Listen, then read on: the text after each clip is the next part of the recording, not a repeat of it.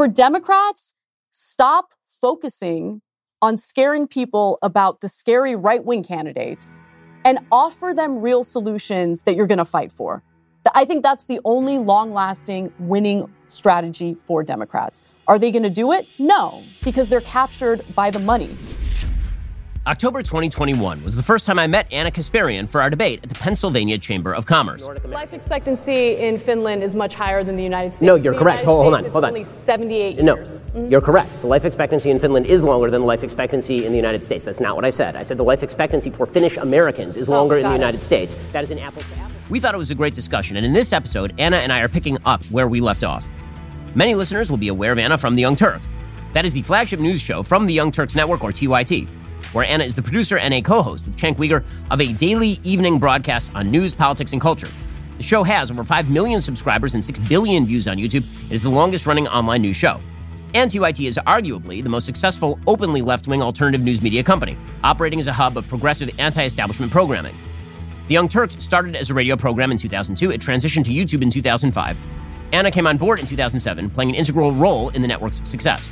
Anna and I disagree seriously on a lot of our beliefs and opinions, but both of us enjoy good old-fashioned conversation about ideas with people we actually don't agree with.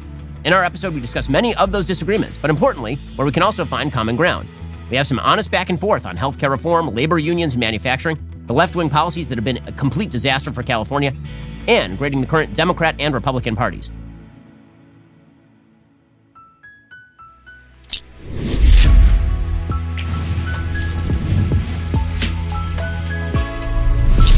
Hey, and welcome. This is the Ben Shapiro Show Sunday Special. I'm really excited to welcome to the program Anna Kasparian. Anna, thanks so much for stopping by. Really appreciate it. Thank you for having me. So first of all, we have to take on the elephant in the room. You are braving grave danger coming on a show like this one. So what's prompting you to actually join me on the show? Because it is hard to get people who disagree on shows like this one, for sure. Well, I think that it's important to talk to people you disagree with, debate and hash out some of the ideas that we have and the differences we have.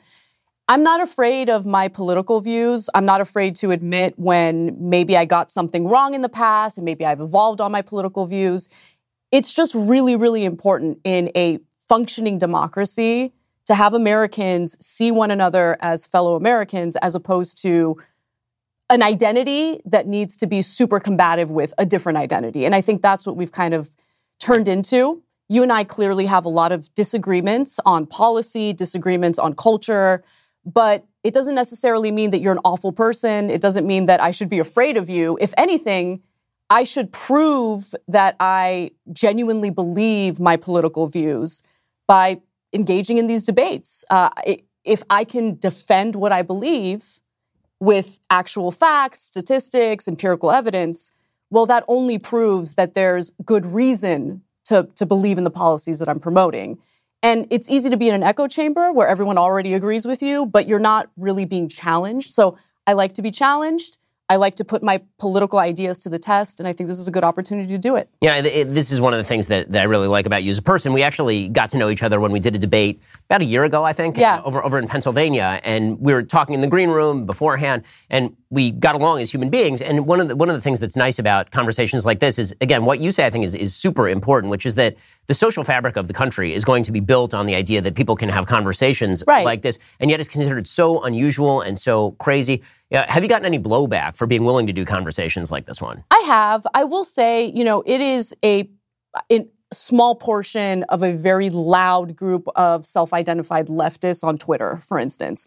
They'll get very upset. They'll accuse me of platforming you, even though, I don't know if they notice, you've got a bit of a platform on your own. I don't need to help you in building a platform or platforming you. I think that there's this very real fear that in engaging in these conversations, you are legitimizing the other side.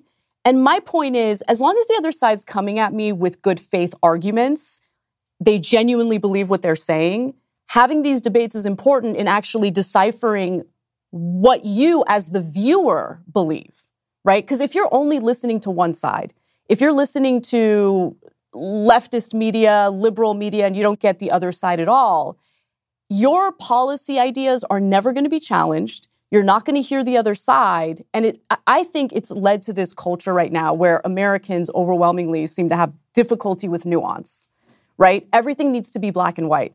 And honestly, political issues are usually a lot more complex, a lot more nuanced, and nothing in life is black and white. And that's what makes them interesting in the first place. Right. If it was all that black and white or that easy, you wouldn't have to listen to shows like yours or shows like mine, and you wouldn't have to, I've always encouraged people to listen to shows that are on the other side of the aisle, because otherwise they don't know what I'm saying that's fact and what I'm saying that's opinion. And so I think it's really important for people to hear conversations between people who really, really disagree. You used a phrase there that I think is really important, good faith. And this is one that I've had to kind of think through myself, because obviously there are conversations that are not worth having. You'll have people online who will say, you should go talk to this person. You know, this person happens to be, like dregs of the earth. And then you say, well, I don't really wish to talk to, and they say, well, you say you're willing to talk to pretty much anybody. So how do you draw that line? How do you draw the line between somebody who is worth talking to, somebody who's acting in good faith, and somebody who's not really acting in good faith? Well, I think the interaction that you and I had both before and during that debate was really important to me, in that it gave me a better idea and sense of who you are.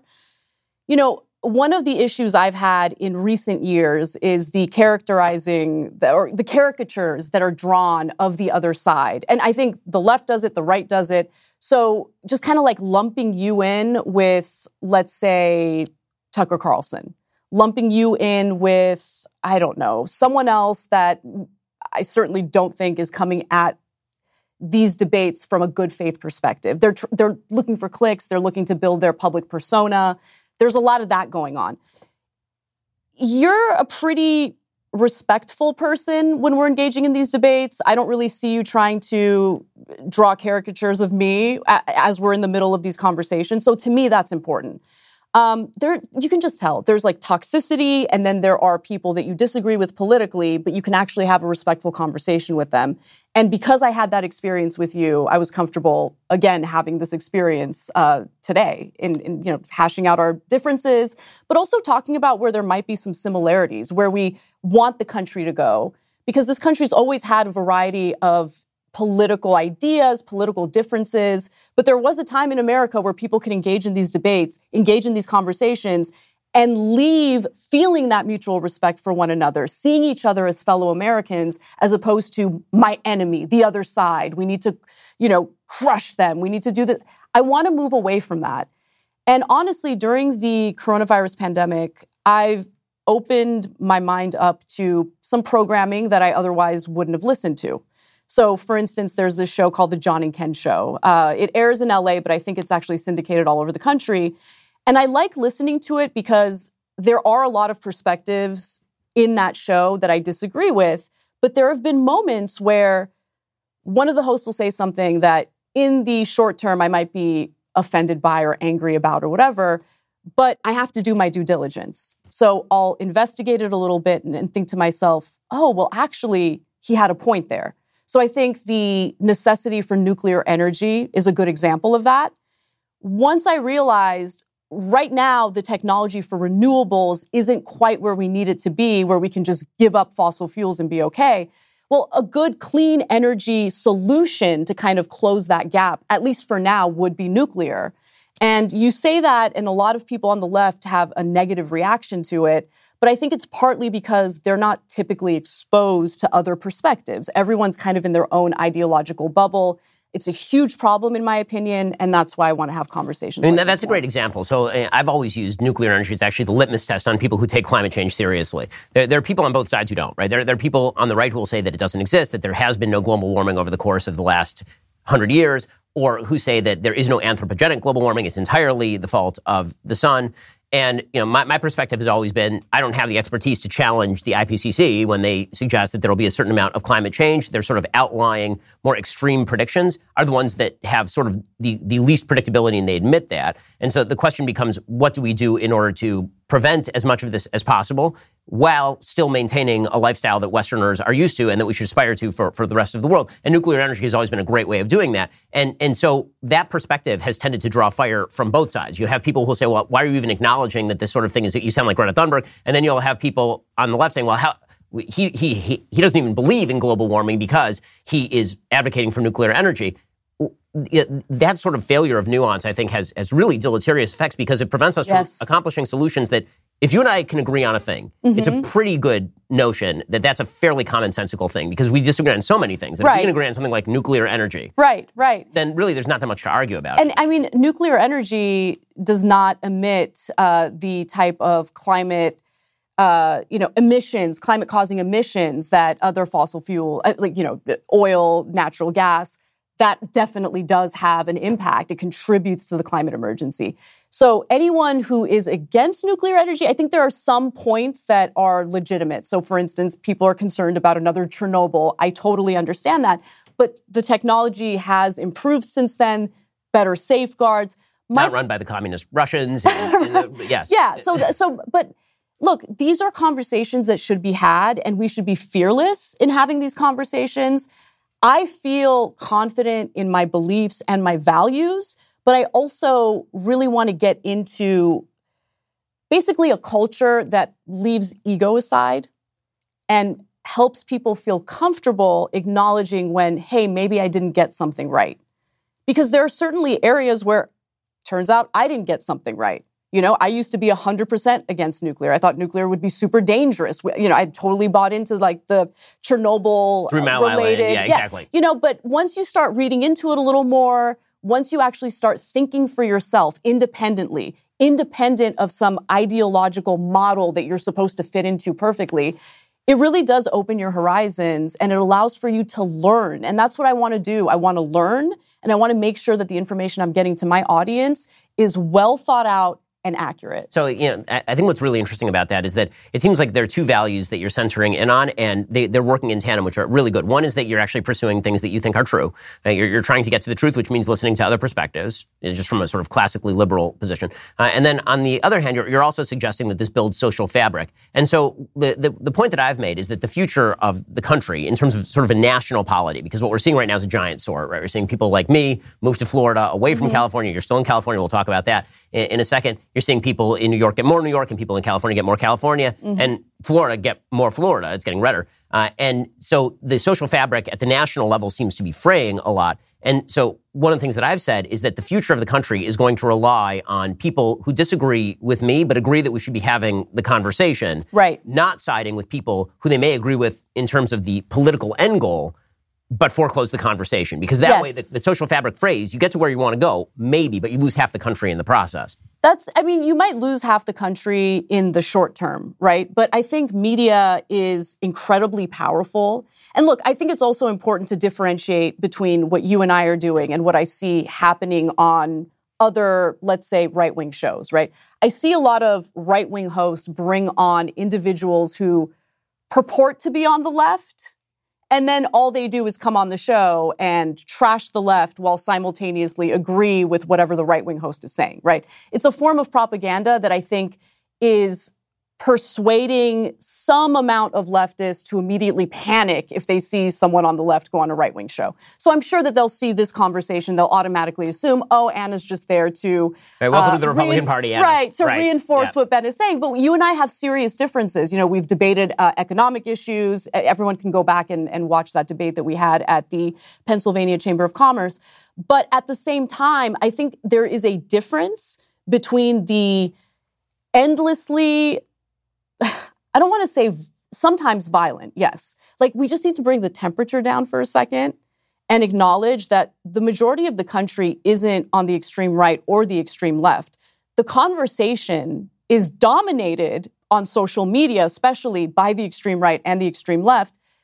We need to bring the temperature down and actually represent what the majority of Americans are concerned about. Majority of Americans want the same thing. They want healthy, happy families. They want financial stability. How do we get there? And we're never going to answer that question if all we do is pretend like the extreme ends of the spectrum are representative of this country and that we should all hate each other and be super divided. So in a second, I want to talk to you about the incentive structure for avoiding exactly kind of the thing that we're doing right now. First, it's time to talk about Daily Wire's most trusted privacy partner and the premier sponsor of this show, ExpressVPN. Have you ever read the fine print that appears when you start browsing in incognito mode? That's the mode that's supposed to keep you secret. Well, actually, incognito mode means your activity might still be visible to your employer, your school, or your internet service provider. To actually stop people from monitoring your online activity, you need to do the same thing I do. Use ExpressVPN. Think about all the times you've used Wi-Fi at a hotel, coffee shop, even a friend's house. Without ExpressVPN, every single site you visit can be logged by the admin of that network. That is still true even when you're in incognito mode. ExpressVPN is an app that encrypts all of your network data and reroutes it through a network of secure servers so your private online activity stays private. ExpressVPN works on all your devices. It's super easy to use. The app literally has one button. You tap it to connect. Your browsing activity is now secure. So stop letting strangers invade your online privacy. Protect yourself the way I do. Use expressvpn.com/Ben. Again, use my link, expressvpn.com/Ben, and that means you will get an extra 3 months for free. That's expressvpn.com/Ben to protect all of your online activity today. Don't leave your data out there for somebody else to grab it, whether it's your ISP or a hacker or anybody else. Go check them out at expressvpn.com/Ben to get started. So let's talk about the incentive structures in not having conversations like this. Sure. One of the things that I'm seeing, it's what we would call in the industry nut picking. You try to find people on the other side who say the wildest possible things, or you take them out of context so they sound like they're saying the wildest possible things, and then you critique that in order to drive up ire. And I think all of us do this. I mean, we're all in the media, which means you very often are playing a 20, 30-second clip of somebody. It's not a long-form conversation like this one because they're just different formats, and we all get this. I think the audience also needs to understand that that's a thing that happens. What's more dangerous is when that, I think, carries over into the political sphere, where you have people in each political party who are now attempting to draw and actually incentivize the other party to get more extreme. The idea being, what if we make the other party so extreme that they are unpalatable to the majority of the American people? They elect us, we win, we get to do what we want. Now, that in the short term actually may get them some wins, right? I think this is one of the things that happened in the 2022 election, particularly in the Senate. You saw some Democrats who are actually supporting the most kind of out-of-the-box, crazy Republican candidates like Don Baldock in New Hampshire in the primaries in order to elevate him, thinking, okay, well, that means he's going to lose, which is exactly what happened. It's actually quite smart strategy in the short term, but what it also ends up doing is it ends up fringing out the moderates, meaning like everybody who is not on the fringe is now not represented in the election. And what you've ended up doing is incentivizing the kind of most angry part of one party, and in your own party, making them the most angry that they could possibly be about the other party, as opposed to, what if we all just sort of pick our best candidates and then let them go at it in the ring? I mean, I wish that was the actual method and strategy, but you would actually have to have a campaign strategy that offers the voters something to vote on instead of something to vote against. And I think that this has actually been an incredibly dangerous strategy for the Democratic Party because they might feel super confident that their candidates can beat someone who's on the extreme right.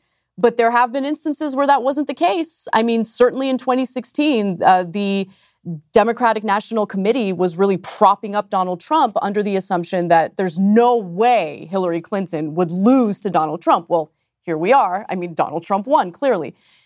So there's that part of it. I also think when you consider the campaign donations that ordinary people give to the Democratic Party, they were not under the assumption that their hard-earned money was going to go toward far-right candidates in order to, give these Democratic candidates a leg up in their mind. I mean, again, it's very, very risky to do that. I don't think it's a smart strategy at all. For the Democrats, even in the short term, it's risky, okay? Sometimes they get it wrong. And if you don't give people something to vote for, meaning if you don't have policy proposals, actual solutions that are appealing to voters, are they going to show up just to vote against the person you've been fear-mongering about? I don't think it's smart at all. Aside from that, I think what you're saying is also correct in that the conversation increasingly becomes dominated by lunatics. And I don't think that's representative of most Americans. And there's also this problem of lumping in everyone together in like this neat little box of ideology, right? So I think in the minds of a lot of people on the left, you are the exact same person as Tucker Carlson, right? And I think you're different. I think you're different from Matt Walsh. I think you're different from Candace Owens. You guys are all on the same network. I commend you for having differences of opinion on the same network. And I'm sure it can be uncomfortable at times, but there are nuances and differences, and I think it's important for people to be cognizant of that because I don't want to be lumped in with someone on the far left, right? I have significantly different opinions from them on certain matters, and I think it's important to know what those differences are and not let, again, the extreme ends of the spectrum represent the entire country. So, one of the things that you mentioned there is the idea that you have to run on something, not run against something. And obviously negative campaigning is the most effective form of campaigning, despite all of the happy talk about how when you campaign for things, people rally behind you. people who are policy wonks tend to do very poorly in elections. People who are attack dogs tend to do very well in elections because that lizard part of our brain that senses threat is really activated by a perception of threat on the other side. Well, actually, can I interrupt you on that? Sure. Because I agree and disagree. So let's go back to 2016. Because with 2016 several years away, we can now really analyze it for what it was. Donald Trump's campaigning certainly had a significant negative component to it. Negative campaigning was part of what he did. But he also offered, or at least paid lip service to, something that Americans were concerned about, which was bringing manufacturing jobs back to the United States, really taking care of workers in our country, maybe reconsidering some of the foreign aid that the federal government shells out. That appealed to his base, so much so that even today they're so loyal to him, regardless of what he does. So he actually did give people something to vote for, whereas all we got from the Democratic Party during that election was, ooh, Donald Trump's dangerous. Isn't he so dangerous? Oh, my God, don't vote for him because if you do, you'd be racist, this, that. It was just nonstop scolding. If that is what your strategy is, I don't think that it's a winning strategy, sometimes in the short term, but certainly not in the long term. So that does raise the question as to what you think the Democratic Party should run on. Right. So the Democratic Party has radically shifted its appeal over the course of the last 15 to 20 years. If you go back to 2004, it was John Edwards running on sort of the Two Americas platform, which sounds a lot like sort of the language that Bernie Sanders uses when he talks about the United States, right? A lot of what he talks about is this sort of class divisions in the United States. It's very much focused on economic redistributionism, focusing on the blue-collar worker. This is obviously the audience that he's attempting to drive out to the polls. Meanwhile, the Democratic Party, if you look at it demographically, seems to have become the party largely of upscale white liberals who went to college and low-income minorities.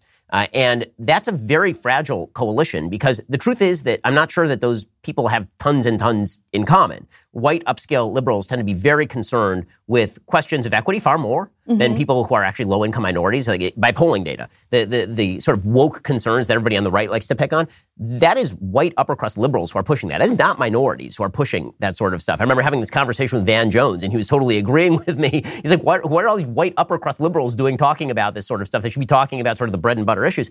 And so you have the white upper-crust liberals pushing that, plus a solid dose of kind of very social leftist policy ranging from abortion to transgenderism to same-sex marriage and those sorts of policies that are not the chief concern of low-income minorities. And it seems like the way that they're getting low-income minorities to sort of resonate to the message is with the threat assessment of the Republican Party. The Republican Party is racist, they don't like you, they hate you, Donald Trump's evil, and all the rest of that. It seems like they dodged the bullet in 2022, but that's a very fragile coalition. Well, I see this as a problem, honestly, on both sides, campaigning on both sides. I think that increasingly you have both parties completely captured by campaign donations from wealthy donors, corporate donations. I think that's been a problem. That has led to pro-corporate policy by both Democrats and, Republicans have always been in that camp. But now Democrats have been so captured with that money. And then the other thing is, Ben, it's a huge problem that we have members of Congress invested in individual stocks that they are legislating about or legislating on. Because, first of all, there's an insider trading issue there, number one, conflict of interest. And also, they're going to want their stock portfolios to perform well. So are they going to pass the right legislation to protect the consumer, to protect the worker, to protect the average American when they are literally invested in ensuring that those companies do real well because they profit off of that as well? So that is a huge problem. And so what you have now is both sides, in my opinion, campaigning on a bunch of BS. Okay, not actually focusing on what would improve this country for Americans, what would improve this country for the voters. It's just nonstop distractions. Look, this is what we're seeing right now with the investigations in the House, right? The first thing Republicans said was, we're going to do investigations into Hunter Biden. We're going to investigate this. Fine, do the investigations. I don't really care, right? I'm not some loyalist to the Bidens at all, by any means. But the culture war stuff, the investigations, it's really important for Americans to understand none of this stuff at the end of the day is going to improve your life. Okay, so all the distractions, we need to be privy to the fact that they're distractions, and we need to get back to actually hashing out what policies need to pass in order to make sure that Americans are thriving. So this does raise the question for me of localism versus sort of national policy. So when you point out, for example, that both parties are subject to regulatory capture or that they're subject to their own stock portfolio, some people would say, okay, elect better people. We need to, if we just elect people of this party, it'll fix it. If we elect this guy, he's going to fix it. And then there's the sort of Thomas Sowell position, which is it's not a problem of people, it's a problem of incentive structures. Yes, the incentive structures in Congress are just broken. Yep. And when you have this number of people, 435 people in Congress, who are controlling this amount of money and this amount of regulatory power, that will corrupt, right? I mean, you put that much power at the hands of a very small cadre of people, whether you're talking about in the executive branch, in the regulatory state, whether you're talking about people in the legislative branch, it's innately going to tempt them to enrich themselves and self-serve and self-heal. I mean, this is something that the founders actually were very much focused on, which was the idea the federal government was going to have very little power. And so this does raise the question of how much power you think the federal government ought to have. Because if we're talking about, kind of the solutions that get implemented, I'm a big fan of the idea that California ought to be California and Florida ought to be Florida, and basically that may be the only way that California and Florida can share a nation is if they are allowed to do what they want in their own particular purviews. But we, because of nationalized social media, and because of the amount of power that's in the federal government, we focus in on the federal government. That means that we care deeply about what happens on the federal level every single day. If you went back 200 years, no one cared who the president was because the president didn't have that much power. So what do you think of the idea of sort of delegating power back down to the states instead of centralizing back up into a central government that does have the capacity to be used by both sides for corrupt purposes, for example? It depends. I mean, I think that, it's funny because I've always been super focused on national politics, but over the last several years, I've been a lot more, honestly, fascinated with what's happening in California. I think for obvious reasons, local politics is fascinating to me. And in terms of what impacts my day-to-day life, I've realized that these local decisions have more of an impact than what's happening on a federal level. There's a lot of gridlock and a lot of nonsense happening on a federal level. So I think that's part of the reason why it's not coming down to impact our lives on a daily basis. I think the federal government should be tasked with important regulations to protect the consumer because greed is a thing, okay? The fiduciary responsibility to shareholders is real. And so how do you balance that with the need to protect workers and consumers? I think you need a federal government and a regulatory body to focus on that. When it comes to civil rights, you need that protection on a federal level. You can't just leave it to the states. You don't want one state to say, we're not into interracial marriage. We're going to ban that. Or we don't want to, have equal rights based on, or equal rights for everyone. Some races we like more than others. You need a federal government to protect civil rights. But I do agree with you that Americans have not been paying enough attention to what's happening on a local level. There are certain things that can be dealt on a local level that doesn't need to be the responsibility of the federal government. And to be quite honest with you, with all the dysfunction and gridlock with the federal government, I think more and more people are relying on a local level to get policy passed that they desperately need. So in a second, I want to talk to you about local politics versus national, because I think that the national politics does lead to extraordinary polarization, whereas, as we'll talk about in a moment, when it comes to local politics, everyone gets a lot more moderate when they're talking about their own particular That's very community. True. First, the debt ceiling is now above $31.4 trillion. Inflation is still well above 7%. People are getting fired at major companies all across America. Well, let's say you wanted to hedge your bets against the future of our economy. The best thing to do would probably be to diversify at least a little bit into precious metals. For over 5,000 years, gold has withstood inflation, geopolitical turmoil, and stock market crashes. Owning gold in a tax-sheltered retirement account would be a smart thing to do. Converting your IRA or 401k into an IRA in precious metals, you can do that with my friends over at Birch Gold. They have a 5-star rating with the Better Business Bureau. I've invested part of my money in precious metals because, again, I like to diversify. This is what all smart investors do. They take some of their money, they put it in a different place to make sure that they are not overloaded in one place. As the stock market goes through a rough period, it might be kind of smart to have some money in gold. Text Ben to 989898. Claim your free info kit on gold today. Then talk to one of the precious metal specialists over at Birch Gold. That's Ben. Text it to 989898 today. My friends over at Birch Gold will get you started. Okay, so let's talk about the local level. So, we're talking about the sort of conflict at the federal level, and federal politics tends to bring out, I think, the worst in people, mainly because it feels like, okay, for me, I'm a Floridian now, which I'm very happy about. People from New York keep trying to tell me what to do. Why can't they leave me alone, leave my children alone, leave my life alone, leave me alone? If you leave me alone in my community with people who I have chosen to live with, which means that we are going to have much more commonality of interest, we're going to come to a policy that works much better for me and my family than people who live 1,000 miles away and who don't know me, don't know my family, don't care about me. And I think that, that return to localism may be the only way forward for the country.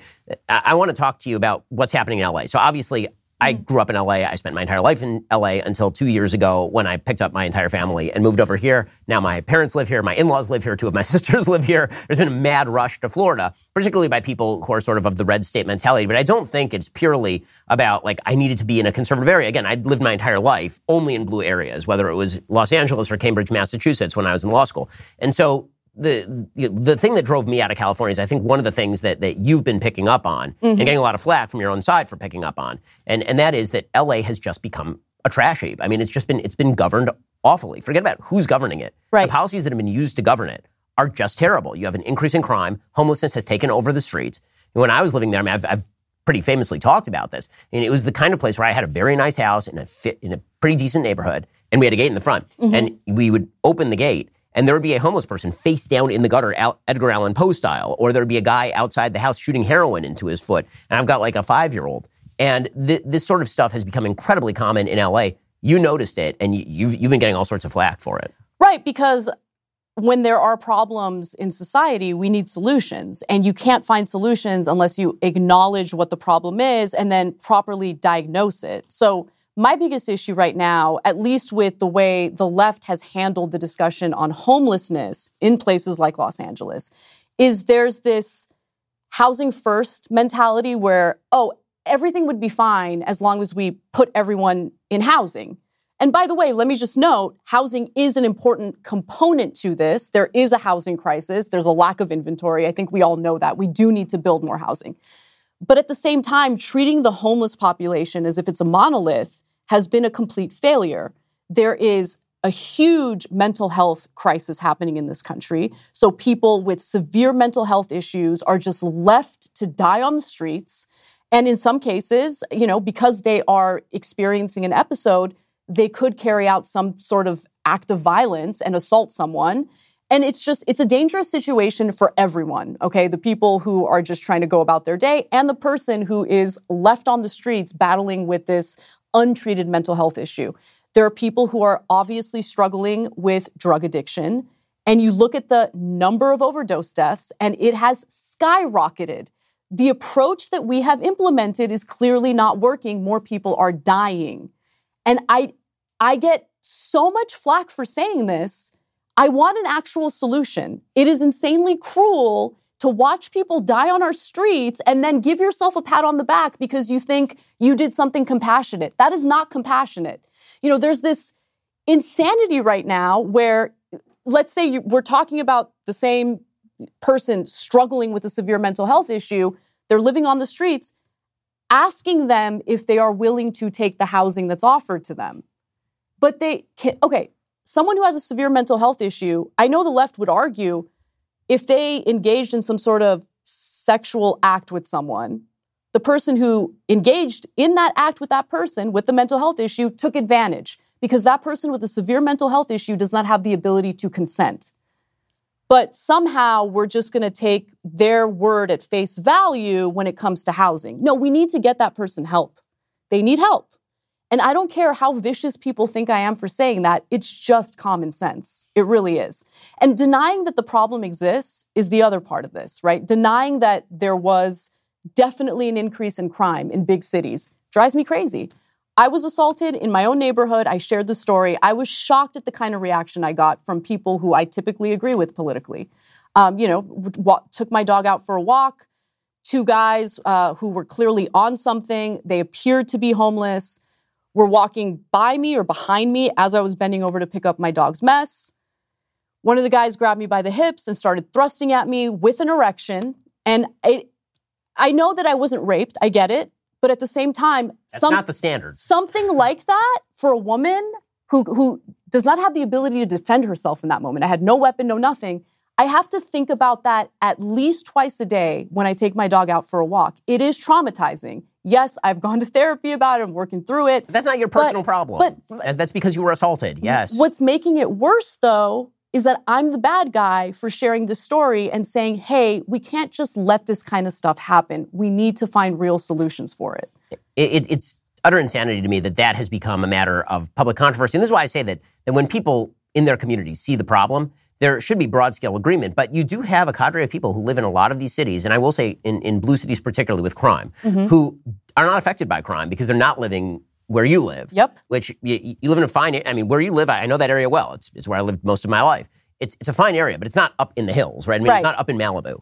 And it's not at Barbara Streisand's estate where she's got armed guards outside. And so those people who are really spending a lot of money and making policy and deciding on no cash bail and all the rest of this kind of stuff. And we can't, it's an aspect of freedom. We have to have the ACLU suit to make sure that the police are not allowed to remove people's stuff from the street because it's an aspect of freedom to be sleeping on the street. And the fact that those people are so disconnected from the concerns of everyday life that it becomes a sin for you to mention the consequences of their policy is so dangerous because how else are you going to adjudicate whether the policy is good or bad if you can't talk about the consequences of the policy? Well, let me give you another example. This happened recently, and I was really happy to see it because it's important for these groups to speak out about what they're experiencing in California. So members of the NAACP in the Bay Area, and we're talking about the NAACP, they're starting to speak out because they don't feel safe. They don't want their children to walk past, people smoking meth, injecting whatever, taking, fentanyl and all that. They want the city to be a lot more proactive in doing something about this because they feel that the communities that are overwhelmingly impacted by this happen to be poor minority communities. And that is true. So you can't, on one hand, pretend like you care about these communities, you care about equity, you care about all of this, when the policies that you are promoting and advocating for are making it incredibly difficult for their children to grow up in safe neighborhoods, clean neighborhoods. I mean, we're spending in California billions of dollars every year on making the problems worse. Our schools need more funding. I mean, it is insane. What we're seeing right now is insane. I don't care if anyone gets mad at me for saying these things. If you're not living it, if you're not experiencing it, if you're not seeing it, and if you've chosen to ignore members of the NAACP on this issue, then maybe you need to, reevaluate what your values are. And one of the things that's happened also with regard to the crime issue in Los Angeles, which again was a significant moving factor in my family leaving the state, was the attempt by politicians and the media to pretend away the problem. It really is a serious issue. And there have been reports, Los Angeles Times reported on this, about the police actively downgrading the level of crimes when they report them. So what used to be a felony is now considered a misdemeanor. What's considered a misdemeanor is no longer considered a crime. This will blow your mind. In California, domestic violence, for instance, is not considered a felony. And I'm talking about domestic violence, including strangulation, is not considered a felony right now. Child trafficking in California, believe it or not, has been downgraded to a misdemeanor. How does that make any sense? And so a lot of the voters, I think, had the best of intentions. I was one of those voters where I voted for propositions in California that I felt were needed to essentially reform our criminal justice system because mass incarceration is a problem. There are all sorts of issues in our criminal justice system that need reform. But at the same time, I had no idea that when it came to, let's say, cashless bail or things like that, they were going to downgrade certain felonies to misdemeanors. I had no idea, right? So when that's part of the equation, I think it's important for voters to be fully informed on that so they're not surprised later. You get what I'm saying? For sure. Violent crime is violent crime. Do you think people are going to wake up to this? And if so, how does that incentive structure work? So California is essentially a one-party state. Los Angeles is essentially a one-party city. Even if you're a Republican like Rick Caruso, you have to run like a Democrat in order to even get a share of the vote. So what are the alternatives in cities like this? So, you're obviously somebody who disagrees with a lot of your party on some of these issues, or at least the more radical wing of your party on some of these issues. I've always considered myself a conservative, not a Republican. So there are situations where I've said I'm not voting for this candidate because this person does not meet with sort of my minimum standards for who should hold office, or this person is somebody who I did vote for, but now I'm unhappy with them. So how malleable are you with, for example, how you vote in a local election or even a national election? Well, I don't know if malleable is the right word. I was very unhappy with local elections in 2022.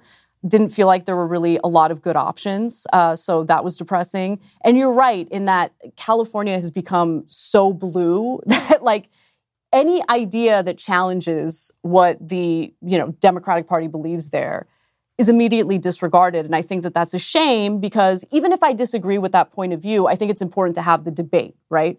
So I actually really enjoyed watching Karen Bass debate Rick Caruso. I thought that it actually forced her to acknowledge some of the weaknesses in her policy proposals and her ideas.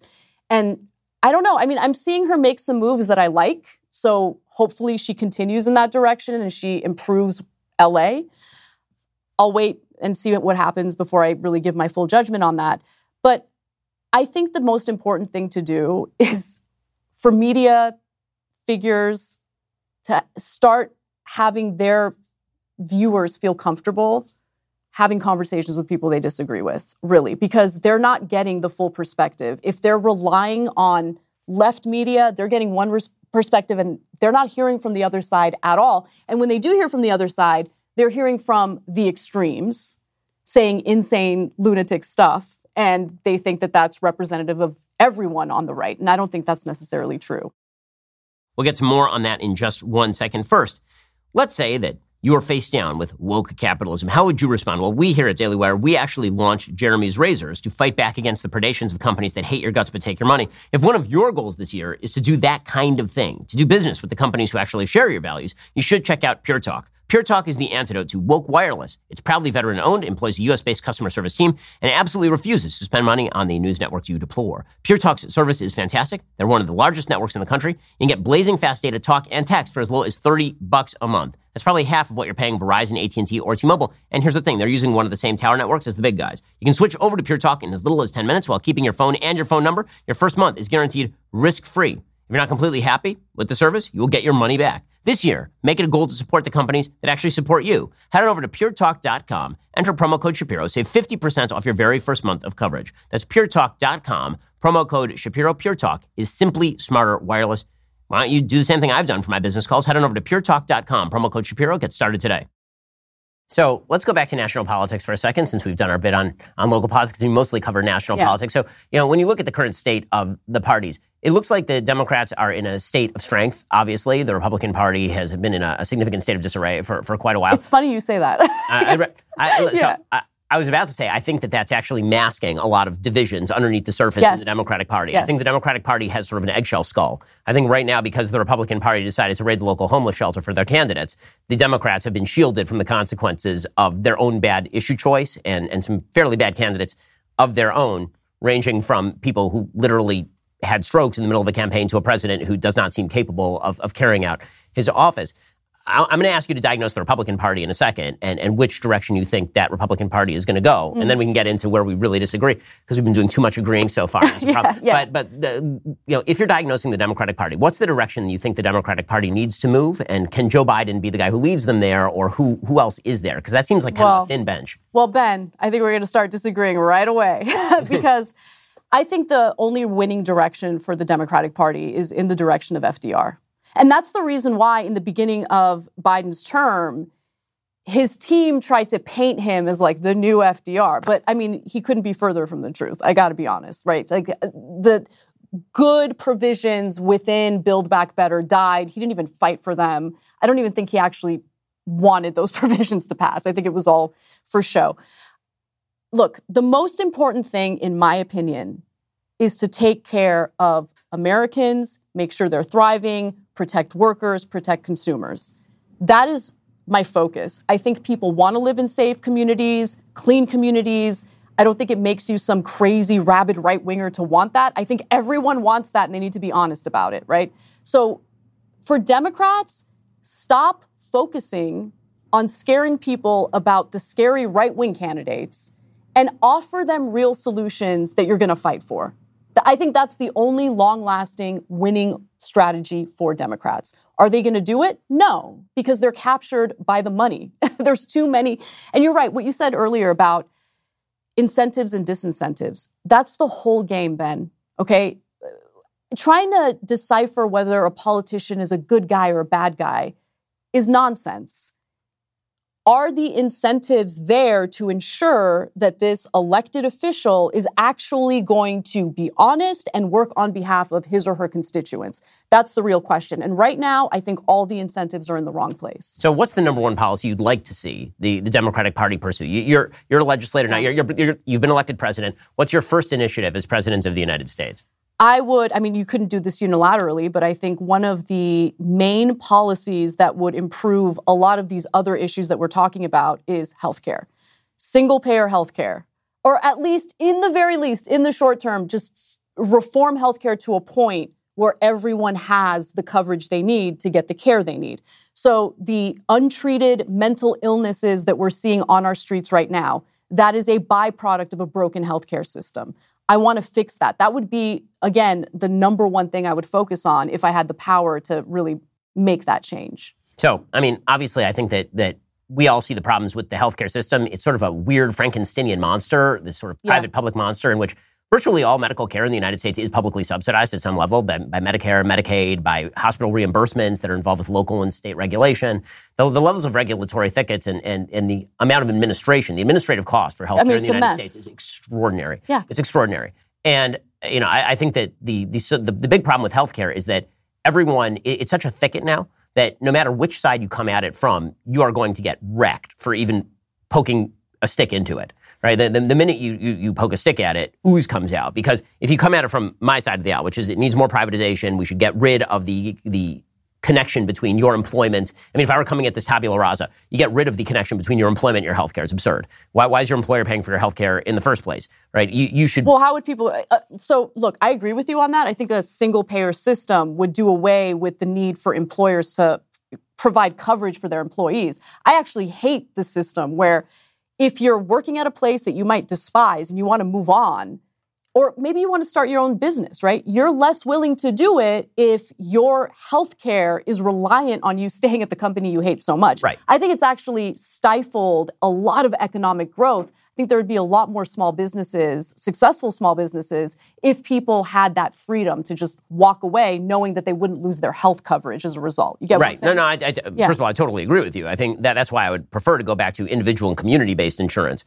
Right? This is why the lack of social fabric really is a problem, because in my vision of a perfect healthcare world, essentially because you know your neighbors and you know your community, and you don't want your neighbors to die, your community helps subsidize your healthcare. But I have very serious doubts about the national community subsidizing healthcare at a large scale, because I don't know that person in New York. I don't know what their habits are. I don't know what incentives they have to engage in the healthcare structure. And you do see a wide variety of sort of models that have been used, right? Singapore is a much more privatized healthcare system than, for example, Great Britain. So there are a bunch of different ways to sort of slice this particular issue. Yeah. You know, what's interesting, because we hear a lot of, I feel like the right wing in America puts words in the mouths of Canadians and people living in Great Britain when it comes to their health insurance, policy, and their nationalized health care.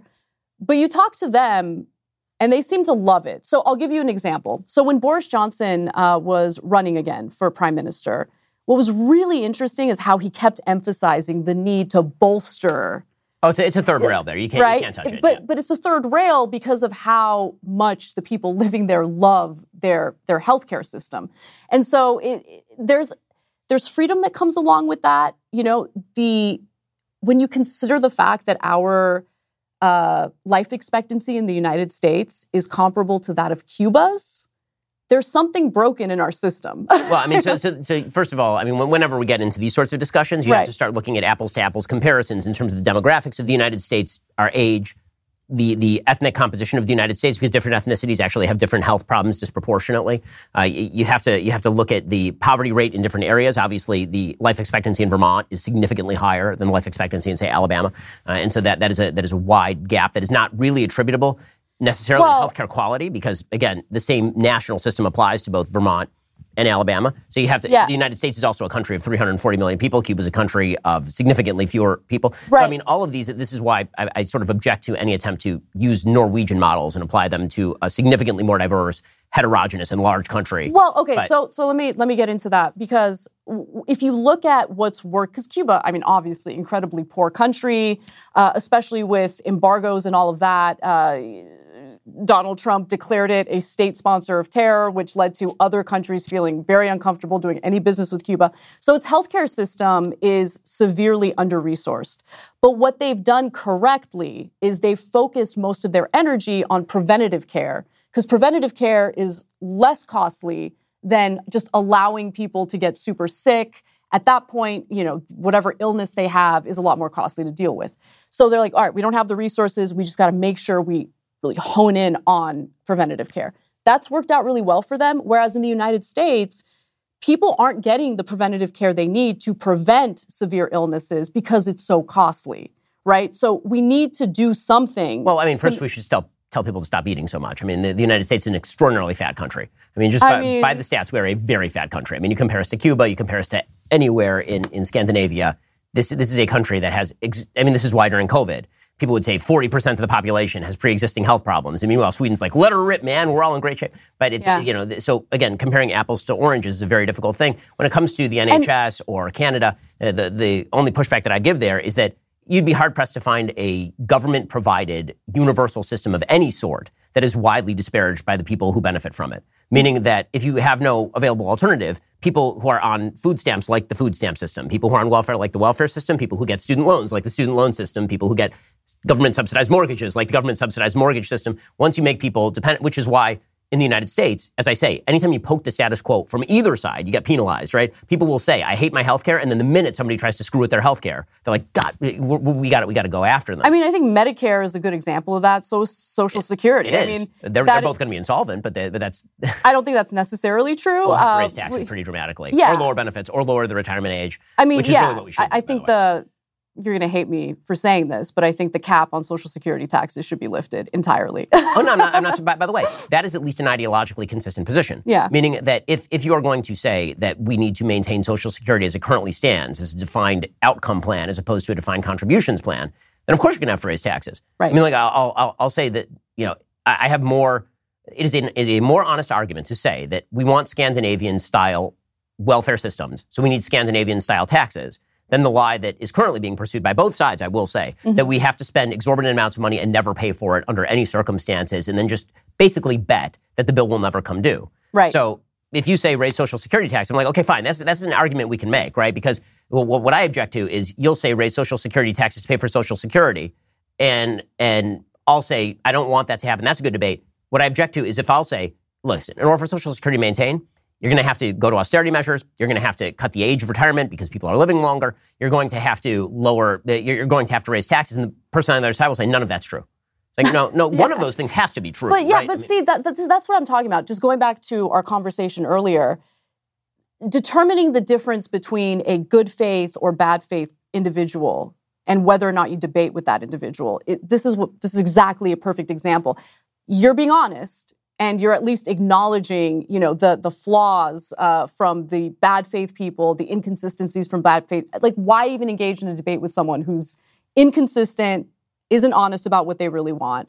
So I just wanted to go back to that conversation because it's a perfect example of what I mean. And I think this also ties back into, again, that localism conversation that we were having before. Yeah. We'll get into that in just 1 second. First, let's talk about the only substance keeping me alive right now. That, of course, is coffee. And the only coffee I like to drink is the coffee from my friends over at Black Rifle Coffee. Black Rifle Coffee Company set out on a mission to make the best cup of coffee to ever fill your mug. They wanted to sell enough premium coffee to be able to build a support network for veterans, first responders, and law enforcement. Thanks to your support, that dream has now become a reality. This year alone, your support has helped Black Rifle Coffee expand their team of active duty service members, veterans, and veteran family members.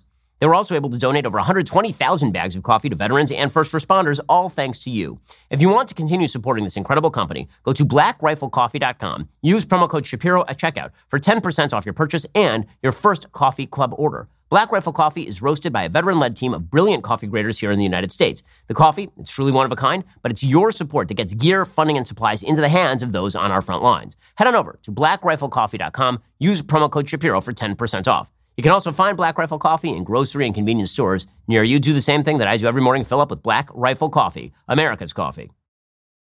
One of the things that I've said many times when it comes to economics is that I'm a communist in my own house and I'm a high-level capitalist when it comes to the greater areas of elevation. Mm-hmm. So the further you get out from my local community, the more capitalistic and free market oriented I am. In my house, I have a joint bank account with my wife. Right? My wife earns significantly less money than I do. It does not matter. It is both of our money. Right, which is what we tell our kids. It's not daddy earning the money, it's our family earning the money, and our family is communist because we're a family. But I'm not going to be a communist with some rando over in North Dakota. That's not my job. Right? I don't know that person. I love my family more than I love that person, and anybody who tells you they don't love their family more than they love rando is lying to you. It's just not true. And so what that means is that social solidarity has to be the predicate for any policy. And ironically, what's been happening is that as social solidarity breaks down, people want more control at the top level of government to try to create an ersatz social solidarity. And that's not going to happen. It's going to make the problem significantly worse. So if you argue to me in my local religious community, right, my local synagogue where, I'm Orthodox, which means that in my community there are 300 families in our synagogue. We all know each other. We go over to each other's houses. We babysit each other's kids.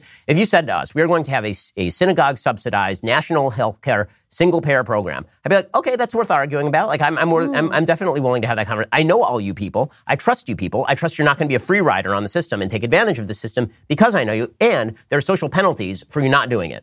Right? If you refuse to engage in the duties of the community, then we cannot have you over for lunch, right? We cannot have you at the synagogue, right? There are certain penalties that attach, but you can do that at a small level. As you abstract up the chain, it becomes more and more difficult. And one of the things I see, and this happens pretty frequently on both sides of the aisle, is an attempt to take your top level solution and cram it all the way down in a universalistic fashion. So people will take sort of a democratic socialism that might apply in your local community, and they'll say, okay, well, I want to apply that at the national level, but that's not. You can't do that. Or you'll say libertarians will do the same thing. I'm a libertarian. I think there should be no internal penalties for any individual decision that you want to make. That's not going to work in your family, and it's not going to work in your local community. In other words, the levels of control that you exercise ought to change based on the level of abstraction that we're talking about. I think that part of the problem is we don't see each other as fellow Americans at all. And we're so divided that, I think you make a valid point in, at least some portion of the country wanting to reject some of these national policies or national programs. They don't see someone living in, here, you know what, I'll put it in the context of the left and honestly what my own biases were and what I used to see the middle of America as and how I've kind of grown away from that. This is kind of embarrassing to admit, but I'm obsessed with that show, Yellowstone, specifically because it kind of destroyed my preconceived notions about a huge part of this country, right? So the show, I think, does a good job in tearing down stereotypes about people in Wyoming, definitely, but ranchers, conservatives, all of that. You watch that show and you start remembering, oh, wait, yeah, they're Americans. They're like us. They have maybe a different lifestyle, but at the end of the day, they want the exact same things.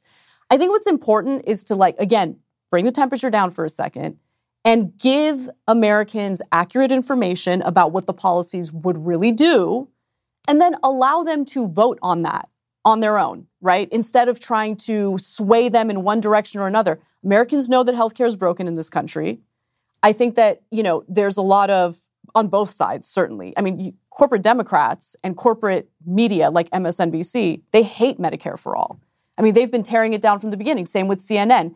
The question that we heard over and over again when Bernie Sanders was running and promoting Medicare for all was, how are you going to pay for it? How are you going to pay for it? How are you going to pay for it? Okay, great. They don't ask the same question when it comes to shelling out tens of billions of dollars for a war effort in Ukraine. There is no debate about it. Now, look, I happen to think it's important to help Ukraine defend itself because we made security commitments after Ukraine gave up its nuclear weapons. We were part of those negotiations. I think it's important to keep our promises. But with that said, it is interesting how the corporate media puts its thumb on the scale. They pretend like, oh my God, this is the most costly thing in the world. How are we going to pay for it? But when it comes to other issues, like issues that would enrich defense contractors, there is no conversation about how we're going to pay for it. That's a problem. I mean, I totally agree that we should always have the conversation about how we're going to pay for it. And I also agree that what is happening in Ukraine, it may be an unpopular position on some parts of the right, but I've been an advocate of funding Ukraine. It seems like the single best defense investment that the United States has made in the recent past. For a relatively cheap cost, we've absolutely crippled the Russian military, which is something I think is probably a good thing, globally speaking. With that said, there obviously is a difference in scale between the amount of money that we're spending in Ukraine and the amount of money that would take to do Medicare for all. Right. And there are obviously significant drawbacks to Medicare. I mean, if you look at the NHS, for example, there's a recent article in the New York Times talking about the delays in, for example, ambulances, people waiting 12, 24 hours, literally on a field, not being able to get what they need, because once you make systems national, you're going to have to in some way ration the resources. And then the question becomes, what are the resources? Either you have to increase the resources that you're utilizing, which means increasing taxes or increasing regulations, or you have to regulate the amount of care that people can receive on the other end. Well, my personal experience with sort of a Medicare for all system is in Israel, their emergency care is very good. And if you have cancer, you are in serious trouble. And this happens to be what the statistics kind of bear out. The United States has the highest 5-year survival rate for things like breast cancer. If you have a serious disease, people are coming to the United States for surgery, for treatment. If you have a broken arm, you're probably better off in a nationalized healthcare system because it's fairly simple thing to solve, and it's not going to cost you, quote unquote, anything except indirectly. But I think it's really important to differentiate the quality of care that is available in the United States, which I agree with you is fantastic if you can afford it. And when it comes to your life, or when it comes to a family member's life, let's say you don't have the money up front to pay for the procedures or the treatment that you need, right? People are willing to go into debt because at the end of the day, it's about your life. And I am tired of seeing elderly individuals, retired individuals in this country lose everything, go bankrupt because of how broken our healthcare system is. It needs to be fixed. So on one hand, I agree with you. The quality of care is certainly here. It's where people come to get the treatment they need. But in a lot of cases, Americans go bankrupt for this. I'll give you an example.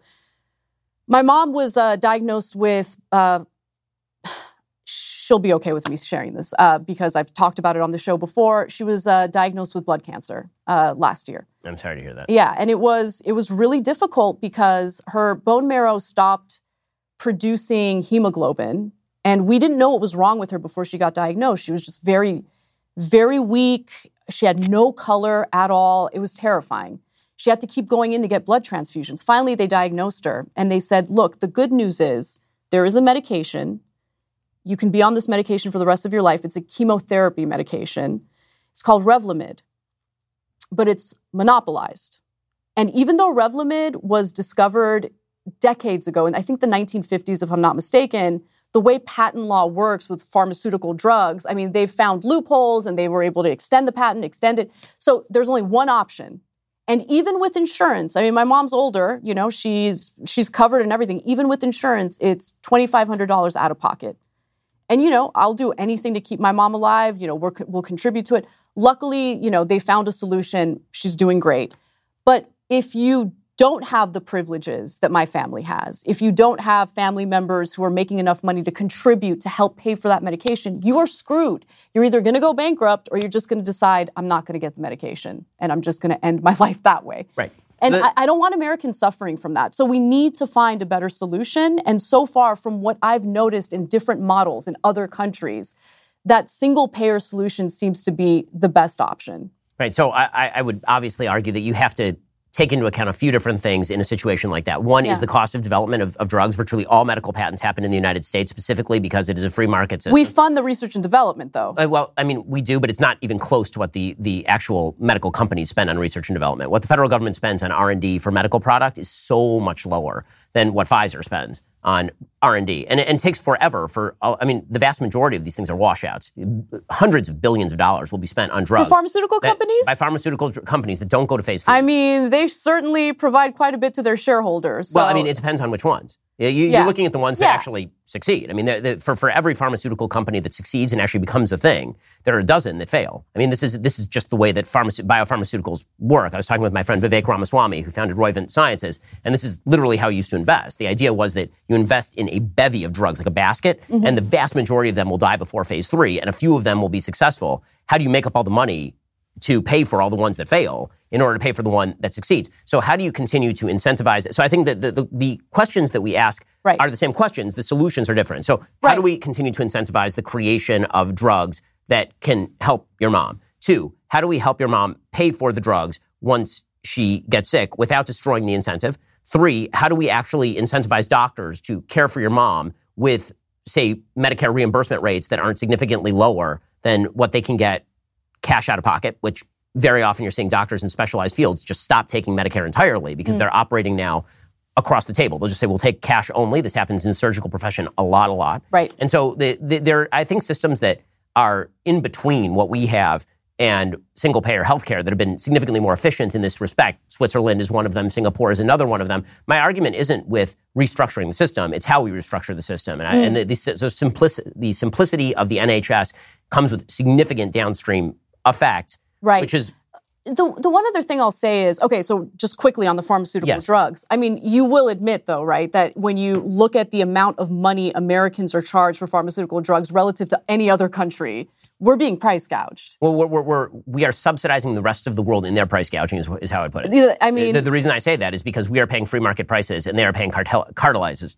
They've cartelized their pricing structure. And so we could, theoretically, bargain negotiate with the drug companies, and then all the patents will get filed elsewhere. That is the other downside. In the very least, I mean, one of the proposed policy solutions in Build Back Better that was nixed was allowing for Medicare to negotiate drug prices on behalf of Medicare recipients. Right. That was squashed. I mean, not entirely. I think there's like a handful of drugs. No, it's for this reason. It's because the great fear in terms of the incentive structure was, if you allow Medicare, which supports a huge percentage of people who are taking these drugs, to negotiate the price, what you're going to do is remove essentially the R&D budgets of a lot of these companies. I'm not buying that. Well, I mean, at all. The truth is the profit margins in these companies. I mean, take for example Moderna. Moderna had to sink tens of billions of dollars into the development of RNA vaccines, and it was a complete failure until COVID.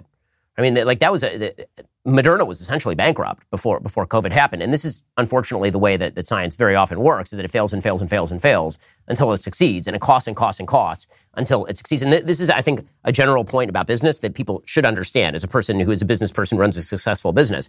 For every business that gets founded and succeeds, and people see the really rich person at the very top, they miss the 5 businesses that they started before that failed. And literally, for me and my business partner, it was several businesses that we had started before that did not succeed until we hit the one that actually worked. And they don't see the other businesses that started and failed. Most industries are more like the restaurant business than they are like any other. Well, I mean, look, you're going to start a business and you take a risk. And if you succeed, you succeed. If you fail, you fail. But at the end of the day, when we're talking about Americans funding research and development for these pharmaceutical drugs, I don't think it makes sense for us to then be price gouged by these companies, which, look, I mean, I don't have the numbers in front of me. I wish I did. But you look at the profits from these pharmaceutical companies, the amount of money they make profit alone every year, year after year, the amount of money they pay their executives year after year. I don't think you can make the case that the amount that they charge Americans for these drugs makes much sense. I mean, obviously we'll have to disagree on that one. It's fun, but we're getting to disagree on this kind of stuff. So let's talk about some of the other issues. I've had you diagnose the Democratic Party, so now diagnose the Republican Party. We'll get to that in just 1 second. First, it can be tough to stick to your New Year's resolution. You set out with these big goals. You stick to them for like 2 weeks, and then you're right back into your old habits. Well, lucky for you, I have a goal you can accomplish with a one-off. You can complete your will with Epic Will. For just $119 in as little as 5 minutes, Epic Will can help you create your last will and testament, living will, even healthcare power of attorney. Their step-by-step online form makes it incredibly easy. All you need to do is fill in the blanks. This is super important stuff. My wife and I, we have a will, we have a living will, we have a power of attorney. We want to make all those decisions now so that it's not actually some rando at the government who's deciding what happens to you or your assets. 50% of Americans don't have a will. Choose today to be in that smarter half. Go to epicwill.com, use promo code Shapiro, save 10% on Epic Will's complete will package. That's epicwill.com, promo code Shapiro. If you have assets, if you have family, these are all decisions you should be making right now about how you wish to dispose of those assets, who takes care of your kids. Right? All of these things get handled in a will. It's really an important thing if you're a responsible person to have one. Head on over to epicwill.com, promo code Shapiro, save 10% on Epic Will's complete will package today. Where are the issues that obviously, on economics, you have some significant disagreements in terms of you want more government control and regulation of industry generally. You're a big fan of labor unions. Obviously, you and I have a wide-scale disagreement on that. I think that they radically raise costs, which is why you've seen so much business move out of the country, and also why you've seen fewer and fewer members of the private sector joining unions. Public sector unions are very powerful and robust in the United States. Private sector unions are increasingly not. But you know, so what are sort of the big issues? You look at the Republican Party and you say, these guys are just, they're out to lunch.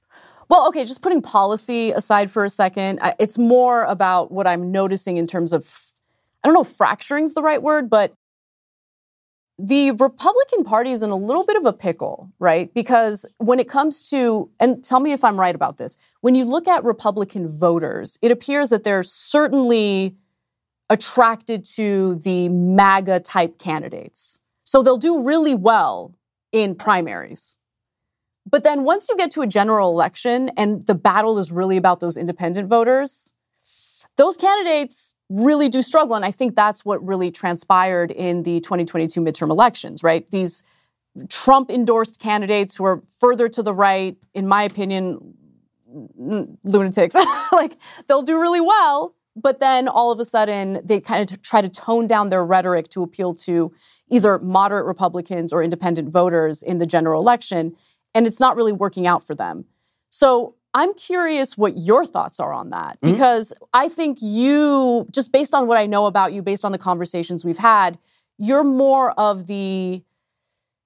just a traditional conservative in my mind, really, right? And so, and I remember you having some analysis post midterm elections that was, you hit the mark on the head, like, or the nail on the head. It was correct in that we need to stop promoting these like far right figures who aren't appealing to a broader electorate.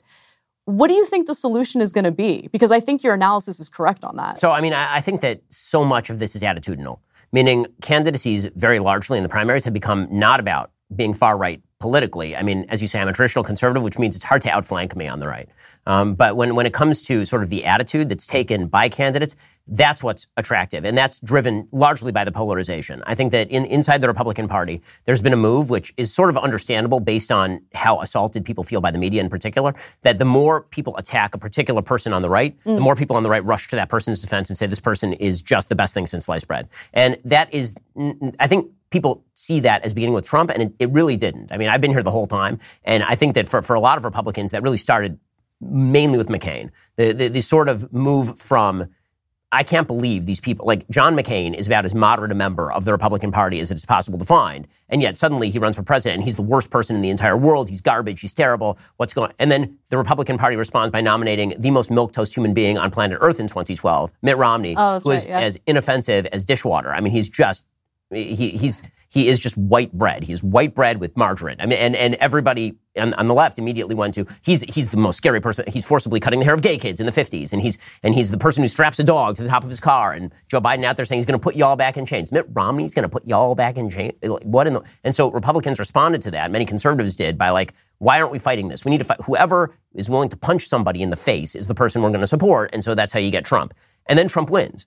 And so because Trump wins, there's this sort of halo effect that has now accrued to people who are quote-unquote punchers. Now, I do think that the solution to that for the Republican Party is to find people who are smarter punchers. I like the punching. I think the punching very often is necessary, right? That's why I like Governor DeSantis in Florida. I think he's intelligent about how he throws punches. I mean, like him or hate him, the guy's much more strategic than Donald Trump. When he also didn't take any of Trump's bait. I mean, right? No, I mean he's a very strategic thinker. He's somebody who really tries to pick his fights. Right? If somebody tries to pick a fight with him, he is not always going to pick up the glove and just slap back. Trump's big thing was, you can't hit me without getting hit on any score ever. And that's not DeSantis. So I think that the idea that the Republican Party is not going to be combative in the future is wrong. It is going to be and it's okay to be combative, but you have to pick the right targets. By the way, the same thing is true on the left. I mean, I think that when you see Democratic candidates, very often there's an attraction to sort of the most wild-eyed, because it's like, wow, the right really hates this person. They must be really, really fantastic. I think you see some of this from the squad. But there are definitely counterpunchers in the Democratic Party who know how to punch and are much more strategic in how they go about that. That is, I think, the future of the Republican Party. That's at least the hope of the Republican Party. If not, what you're going to get is whoever says the wildest thing and draws the most fire is by necessity. What I've said to Republicans is you're essentially letting the left pick your candidates. You're letting the left target the person and then hit them. And the more they hit them, the more you're like, that guy's great. Love that guy. Well, maybe they're hitting him, because he's on the right, but maybe they're hitting him also because he's a bad candidate and because some of the stuff he's saying is crazy. Yeah, I mean, Herschel Walker was not. He's a bad candidate. He was a terrible candidate. He's a bad candidate. Absolutely terrible. I mean, same with Oz, right? I mean, and that's the other thing. I feel like the quality of candidates has really gone down. And it's really, that has accelerated post-Trump. And it's like, I guess anyone can run for Senate now? Like, what's going on? I mean, that is a serious job. We've got 100 senators. It's an important job. You got to be... Look, I'm not like some elitist that thinks like, oh, you have to have this decorated record and, you know, you've done this and you've done... I like ordinary people representing Americans, but smart people who have actually thought through the policies they're promoting. I feel like you're right. There's a lot of rhetoric going on. I see a lot of that on both sides. a lot of negative campaigning where everything is about attacking the other side. Ooh, the other side is so scary. So you have to vote for us because if you don't, the other side's going to win and your life is going to be miserable. And honestly, I don't really notice much of a difference if it's a Democratic administration or a Republican administration, because at the end of the day, there's a lot of talk. I feel like there's a lot of show going on, but when policies need to be passed, and I think this is partly due to how our institutions are set up as well, nothing really gets done. Well, so I think that the purpose is that nothing should get done. But I think that the problem is that actually, in spite of that, things continue to grow. So I think we have an increasingly incompetent yet intrusive government. And so that's a bad combo. If you're going to have a government that is very intrusive, it better be damn good at what it does. And it seems like precisely the opposite. All of our institutions are failing to actually perform on the promises that they are promising. And then they promise in response more promises. And then people are like, well, that guy is promising a lot, so probably he'll do the job. It's like, well, maybe no one can do this job, which, again, I keep coming back to the localism point, but I really think that it's easier to get things done on a local level than it is on a federal. And it was designed that way, and I'm not sure that that's a bad design. I think we have outsized expectations of what the federal government can do. And what that means is that whoever promises the most and talks the biggest is the person who's likely to do well in national politics. Yuval Levin has made the point, the sort of center-right philosopher at AEI, he made the point that when it comes to Congress, when it comes to the Senate, it used to be that Congress and the Senate, these were institutions that shaped the people who went into them, right? That you became a congressperson, that meant you learned the rules, you learned the ins and the outs, you figured out exactly how policy got made, how the sausage, you cut the deals, you did the stuff in the back room, but then you campaigned on, right? It was an actual thing that shaped who you were. And now, instead of it being institutions shaping the person uses the institution as a platform. So the real reason that you go to the Senate is so that eventually you can get a show on MSNBC. The real reason that you go into Congress is so that eventually you can get a contributor slot on Fox News. That basically people like you and me who are in the commentary business, people who used to maybe aspire to go into politics, it's now the opposite. People go into politics aspire to go into the business that we are in, actually. That's so true. And by the way, I find that so disgusting, right? Disgusting both for the media outlets that instead of hiring trained journalists, people who actually want to do unbiased reporting, instead of hiring them, it's like, let's hire, some operative within the Republican Party, someone who's in Biden's administration. I don't think that that's the right way to go. I think the partisan media is becoming more and more ingrained into today's society, and that's leading to more of the divisions that are not conducive to finding solutions that Americans want. But look, to your point about localism and all of that, this is a little bit of an example of what I'm seeing happen on the left that kind of reinforces your point. You go to Scandinavian countries and they don't have a federal minimum wage. What they have is trade unions who negotiate wages based on their workers. Right. That's why I want worker power, right? That's why I want workers to be organized. I think it's a far better solution to have labor unions engage in those negotiations and those debates with the employers, as opposed to sitting around and waiting for this insanely corrupt federal government to keep their promises in raising the minimum wage. Minimum wage hasn't been raised. Trade unions also provide the unemployment benefits, by the way, in Scandinavia. They do. That's right. They essentially do the job of what the federal government tries to do here. One of the major components or factors in wages stagnating beginning in the 1970s was the decline of labor union membership. So that was the decade when labor unions really started to kind of fall apart to the point where we are today. Now we're starting to see a little more labor militancy. Honestly, that's the only thing that's giving me a little bit of optimism and hope for the future, because I've kind of given up on thinking that the federal government is going to solve these issues that workers have been dealing with for decades now. But to your point, I do think that there are solutions that are outside of the federal government, and it's really about empowering ordinary people. But it's going to take a lot of work. It's going to take organizing. It's going to take putting your cultural differences aside, because that's an issue that the left has as well, in my opinion, where they want everyone to be pure, everyone to be exactly in line with them ideologically, culturally. Americans are not like that, though. There's a lot of diversity of thought, diversity of opinion. We have different lived experiences, different backgrounds. We need to meet people where they are and not assume that someone who might disagree with you on something is automatically a bad person or a rabid right-winger or whatever they want to, accuse the other of. And by the way, when it comes to private sector unions, I'm actually not fundamentally on principle against private sector unions as long as there's freedom of negotiation and as long as people aren't getting kneecapped on the side of the road. Right? The idea of collective bargaining That's been part of negotiations since the beginning of time. There's nothing wrong with a set of workers saying we wish to come and negotiate for a higher wage. The employer just has to also be able to say no from time to time. Otherwise, start your own company. Yeah. This is why I remember when last time we talked, we were talking about the idea of, and Bernie was big on this, the idea of sort of collectivization of ownership of companies. And I said, that's called a stock agreement. That's fine. I mean, if you and your friends want to put together a company and you own the stock in the company and you decide the wages, that's just called the company. Like that's fine. And in fact, very often you have some of the biggest sort of collectively owned organizations. I think the biggest one in the world, I believe, is in Spain. Yes. Madrigal? Yeah. Yes. I think that's right. And they actually engage in hardcore capitalistic competition. That's right. And have had to cram down on their own workers wage decreases when the market actually undercuts them. Because ownership is still ownership. But those are decisions that are democratically made within the organization. Because it's connected to the people who actually have a stake in the organization. That's right. Meaning, and if you choose to take the risk, then you also choose to reap the reward. Correct, yeah. Right? So one of the big problems, obviously, is that when we try to posit sort of labor versus management, what both sides are putting in there, there's an opinion by labor that labor is the sort of labor theory of value. Labor is the only thing that's valuable to the organization.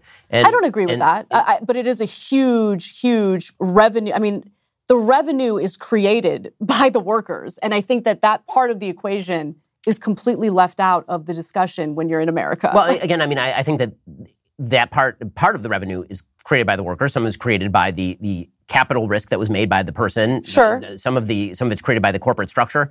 And this is why, again, I'm not against collective bargaining in a free market system where you're saying, listen, and we do this on an individual level. I think one of the big problems that we've had in terms of collective bargaining is that because it used to be that labor was very striated, it was a lot easier to do collective bargaining because so many jobs now are sort of individualized. This isn't to speak to like fast food workers or something, but you're talking about, at our company, for example, or your company, for example, you have very specialized jobs. And so the idea that you can collectively bargain for very specialized jobs, with very specialized job descriptions, it's actually incredibly hard to do that with any level of actual rationale. No, I mostly agree with you on that. So, for instance, look, we have a portion of TYT that is unionized. I'm not part of that union because of the specialized nature of the work I do. Correct. So these you couldn't unionize. Right. These are the graphics artists, the editors. They decided to do it. More power to them. It's worked out, and I'm glad that they did it, and they're happy about it, right?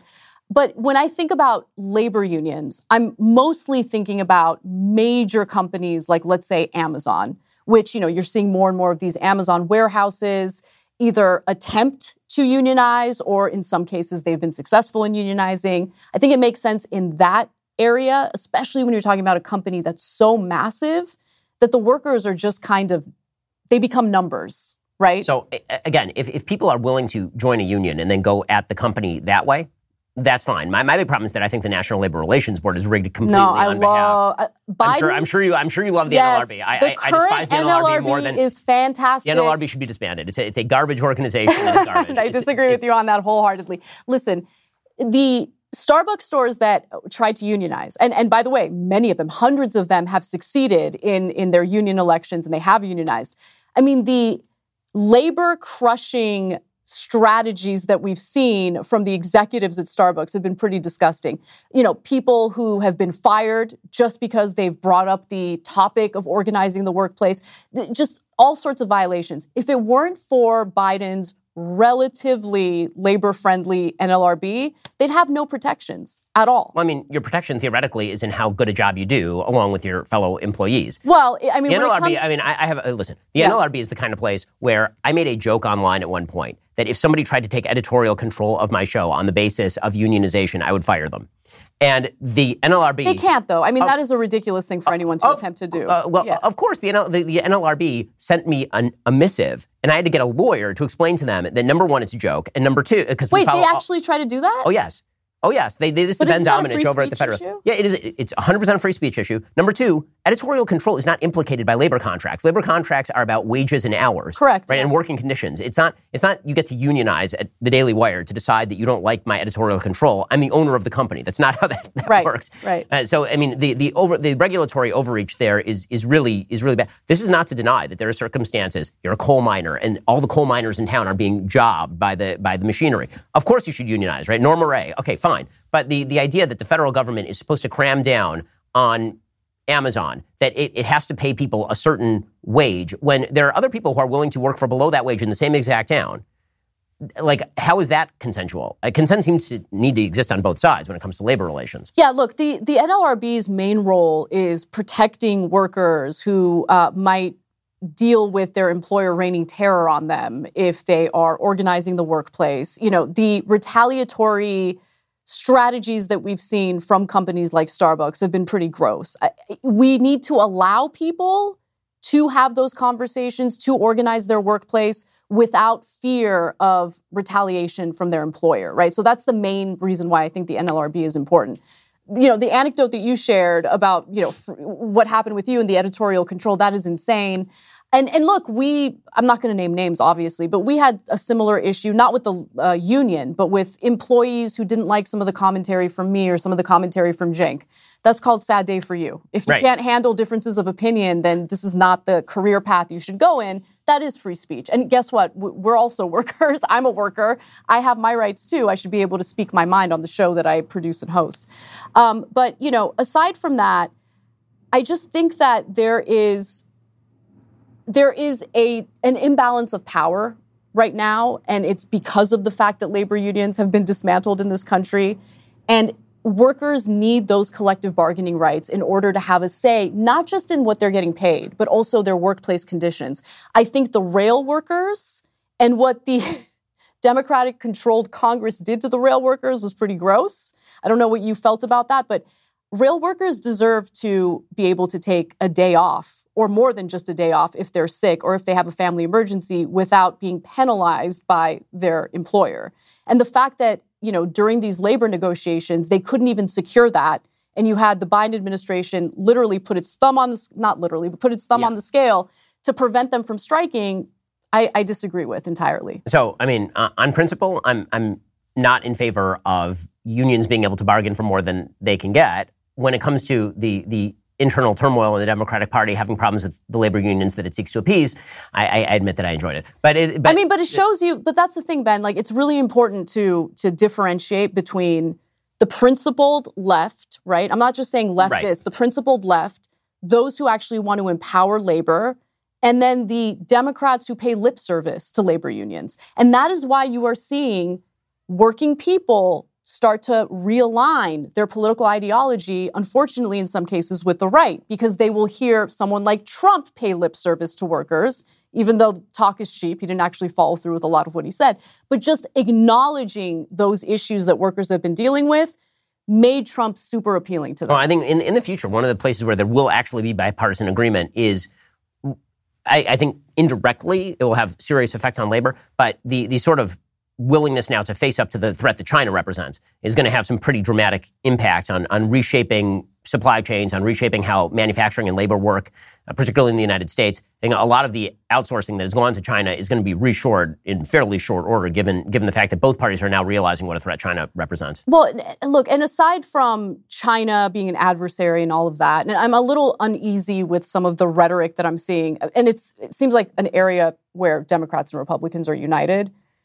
The rhetoric, I don't want it to lead toward an actual war with China. And I feel like Biden has been irresponsible with some of the things he said. Like, oh, you know, if China invades Taiwan, we'll have boots on the ground. Don't say stuff like that. That's incredibly stupid. But in terms of the manufacturing issues, the supply chain issues, I'm very happy to see that politicians are finally waking up to the fact that we need to manufacture things in the United States. I mean, this is one of the failures of, Venezuela's policies. They stopped manufacturing things, started importing everything. And once oil prices went down, and oil, of course, is their number one commodity and export, they were screwed, right? So we experienced how insanely fragile our supply chains are. We need to manufacture jobs here in the manufacture products and bring jobs back here to the United States. I like that we're headed in that direction to some extent. The CHIPS Act is a good example of that. So we'll see. We'll see what happens. I think there's certain specified industries, chips are obviously one of them, right, where they actually implicate national security. And so you are going to see some right-left coalitions that are sort of odd when it comes to reshoring, that sort of stuff. Same with pharmaceutical drugs, by the way. That's true. Yep. Any stuff that has been manufactured in China heretofore and that seriously impacts national security is going to be reshored. Much of it's not going to be reshored in the United States, by the way. A lot of it's going to end up in Vietnam. Some of it's going to end up in Thailand. Mexico. You're going to see a lot of this stuff go to other places on the globe. And, the sort of countervailing point to the we need to reshore everything is that autarky has essentially been a giant failed economic strategy wherever it's been tried. The idea of all manufacturing happens in our country. All products must be produced from within. That generates economic failure. I mean, one of the reasons that Venezuela has failed is specifically because it is essentially economically isolated and self-isolated. I mean, they nationalized virtually all of their industry, and they prevented people from being able to own even within their country. I mean, there's foreign direct investment basically dried up. There's no money going into Venezuela. I mean, there's half of the story that's been told when it comes to the American economy about stagnating wages. The other half that has not been told is that what you get for your wages now is way better than what you got in 1980. I mean, that is just a reality. You would not wish to live in 1980. As opposed to now. You now have a refrigerator, you have a microwave, you have two cars, you have a... Sure, okay, so if you want to talk about the technological advances... Well, I mean, the stuff that you have for your money, aside from two specifically government-subsidized areas, healthcare and education. There's a lot of crap. Okay, so look, honestly... Would you rather live in 1980? Like that standard of living? In terms of the quality of products that Americans could buy, I want to go back to the 1950s. Okay, I'm literally... Cuba's right there. They're still driving those cars. I completely stopped buying new clothes. Everything I buy now is vintage, made by American garment workers in the 1950s. And those garments, by the way, look like they're brand new. Brand new. Quality. Like what we did... But the percentage of salary that you would have to spend on that is much higher. That's true. So for the worker, you're not shopping vintage shops from the 50s. You're going to H&M. But understand. So what happened with, especially, this was what happened in the 1970s. We started offshoring jobs and really focused on consumerism, right? So wages started to become stagnant. But Americans were okay because they can rely on cheap products that are made in other countries through exploited labor, right? So we have a bunch of cheap crap we can buy, sure. But the quality of the stuff we're buying is not there. We have to replace it after. I mean, look at clothing in particular. You buy clothes in America that, by the way, were made in some other country, in some factory or whatever. You wash it, falls apart the next day. I mean, that's true, but the percentage of your salary every year that you're spending on clothing is way lower than it was in 1980. And when you talk about sort of the economic narrative of the 70s, there's a countervailing point of view, which is that heavy unionization, high labor costs in the 50s and 60s, and a time where literally the rest of the world was physically destroyed by World War II, gave us a head start, which we then blew over the course of the next 2 decades, to the point by the 1970s, we have a decade of economic stagnation with literally no stock growth from essentially 1963 all the way up till the early to mid-1980s. You have 20 years where your stocks don't actually appreciate in any serious way because the economy basically stops dead. We're getting outcompeted. The American car companies, which are the crown jewel of American industry, are getting outcompeted by Toyota and Hyundai. And by the 1970s, 1980s, we're importing all of those cars. That's not because we offshored to them. It's because we didn't offshore them. It's because we totally did offshore. Maybe not to Asian countries. We offshored a lot. I mean, think about the Rust Belt, right? And all the manufacturing jobs that went to Mexico. The offshoring happened later. That offshoring happened in the 70s, 80s, and 90s. Correct, That was an aspect of attempting to compete with the import of cars from other countries. I mean, Toyota becomes a world power in terms of being an actual global corporation because our manufacturing costs in the United States are too high. We're living fat and happy off the excesses of the rest of the world being destroyed, essentially. And because of that, we could afford to do all this. We were the only game in town. And then we weren't the only game in town. Suddenly Japan rises from the ashes and is an economic world power and is outproducing us when it comes to cars. And so you have two choices at that point. Either you go tariff, right? You actually start restricting imports and you generate enormous costs for your own citizens who are now having to spend more money. Right. Or you have to start offshoring and competing and lowering the wages. And so that's essentially what happened in the 70s. I would go on the tariff route for sure. So, right. So, I mean, and by the way, so Trump, right? I mean, this is sort of that right-left horseshoe that's been happening. Obviously, I wouldn't, because if you just, again, I will go back to my original point. I don't think that you'd be willing to have many takers who would be willing to go back to 1980s level standard of living from 2022. We have a for as much as we can talk about the excesses of Amazon, we now live in a world in which you can take a device out of your pocket, you can hit a button, and any product on earth will arrive at your door in 2 days. That's true. And look, that's part of consumerism, and it would certainly be a culture shock for Americans to rethink whether or not they need all of this stuff that's made in other countries. So that's the honest trade-off. Yeah, and I appreciate the honest trade-off. No, and I am being honest. And look, I acknowledge that people might not agree with me. Most people might not agree with me. But for me, I, in my personal life, have become a lot more happy in rejecting that consumerist mentality. When I spend my money, I spend on quality items that are going to last. And I just feel better about my purchases knowing that it was made, at least at a time, when people were unionized, when they were actually making living wages, they were succeeding, they were able to buy homes for themselves and their families. I want to go back to that. The fact that most Americans now are not able to buy a home in America is insane.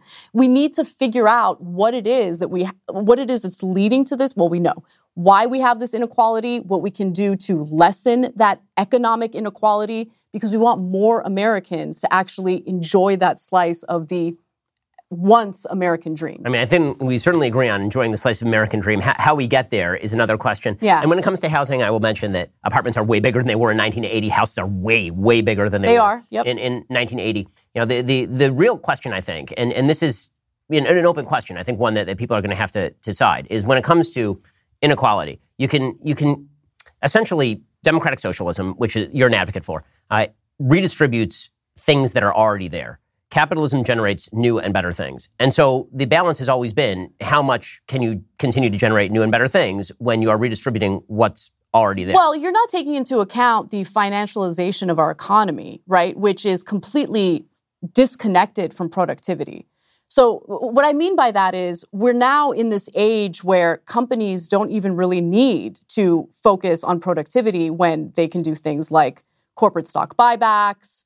So, by the way, I agree with a lot of that. Yeah. And one of the things that has generated that is the Fed. Is the Fed. Yeah. The Fed is a disaster area. Totally agree on that. The massive infusion of tremendous amounts of money and easy credit into the system has led to people doing exactly that. You are 100% right about that. That is true. And we're also seeing that happen within the housing market, where you have private equity firms who have taken interest-free money, cheap money, thanks to the Federal Reserve. They're just buying up entire neighborhoods of single-family homes that typically would be purchased by actual families. Again, agree. The Federal Reserve is expending extraordinary resources, and their easy money policies over the course of the last 2 decades have been an absolute disaster for the American economy. And quantitative easing, honestly, started under the Obama administration. So the fury that middle America feels toward Democrats like Obama, I get it. Because after you just got foreclosed on, after all of that heartache that your family experienced in the 2008 economic crash, you see the banks, you see Wall Street, you see the same individuals literally exploit that crisis to become even wealthier. Right, and here's where I think this has always been sort of the fascinating divide when it came to, for example, the Tea Party and Occupy Wall Street. So my question always with Occupy Wall Street, which is making some of the same points you're making, is why are you occupying Wall Street? Why aren't you occupying K Street? Like, you should be in Washington. I don't understand why you're going after the people. Again, speaking of incentive structures, the people in Wall Street are acting based on an incentive structure. Mm-hmm. That incentive structure is created by the easy money, which is actually being generated by the Treasury Department and the Federal Reserve. One of those things is a thing where you have stock in it. It's called your vote. And one of those things is a place you do not have stock in it. And that's called Wall Street, unless you actually have stock in the company, in which case you go to the shareholder meeting. So it seems to me that the focus should be placed on the origin of the public policy. If you and I can agree that the Federal Reserve should stop pumping money into the economy, and this will naturally lower the amount of easy money that is available for all of these places to buy up all of the single-family homes in Houston, for example, then I think we actually hit agreement. I think where we hit the disagreement is where you say, okay, we need to penalize these companies for buying up the single-family homes. No. When I really don't think that that's really the issue. Well, no, we need to do away with the ability for them to get that easy money and buy up the single-family homes. And honestly, one of the biggest issues, I think part of the reason why, or the main reason why the Obama administration went along with this whole quantitative easing policy is because whether you're talking about Democrats or Republicans, both parties have been captured by those corporate interests, thanks to unlimited campaign donations into political action committees, thanks to the fact that our politicians can be personally invested in individual stocks. We need to reform the system. It's not necessarily about punishing Wall Street. It's about getting to the root of the problem, which is the corrupt influence that Wall Street has on our politicians thanks to how this system is set up. I don't disagree with any of that particularly, but I would say that there's one additional element that I actually think looms far larger, and that is the political interest in Washington is always going to be in control, and Keynesian economics suggests that the easiest way to avoid blowback for a stagnating economy is to pump money into it. And so if you are in Washington, you're never going to be the president who says, we need to radically increase the interest rates. Right? The interest rates are not meeting with what the actual risk level is in American society. Right now, Biden's taking the heat for it. The reality is that the notion that the Federal Reserve, every president is going to have an interest in pumping money into the system. The more money you pump into the system, the more you inflate the GDP. The more you inflate the GDP, the more people have the impression that things are going splendidly. True. The more easy money there is in the system, the more that you do have corporate interests who are backing. All of that's true. But that starts with the amount of control that can be exercised by Washington, which is why, and this is where we'll disagree, I think that Washington should be stripped and castrated and most of its power should be taken away. And then we don't have to worry about any of this. And all the stuff you want to do at the local level, you can do with your friends. And what I don't want to do at the local level, I can do with my friends. Anna, thank you so much for stopping by. It's really been a pleasure, and hope we can do it again in the future. Thank you. I really appreciated it and enjoyed it.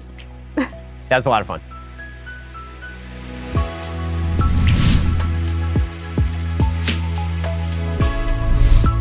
The Ben Shapiro Show Sunday Special is produced by Mathis Glover. Production manager Brandon McGuire. Editing is by Jim Nickel. Audio is mixed by Mike Coromina. Post-production is managed by Matt Kemp. Camera and lighting is by Zach Ginta. Hair, makeup, and wardrobe is by Fabiola Cristina. Title graphics are by Cynthia Angulo. Executive in charge of production, David Warmis. Executive producer, Jeremy Boring. The Ben Shapiro Show Sunday Special is a Daily Wire production. Copyright Daily Wire 2023.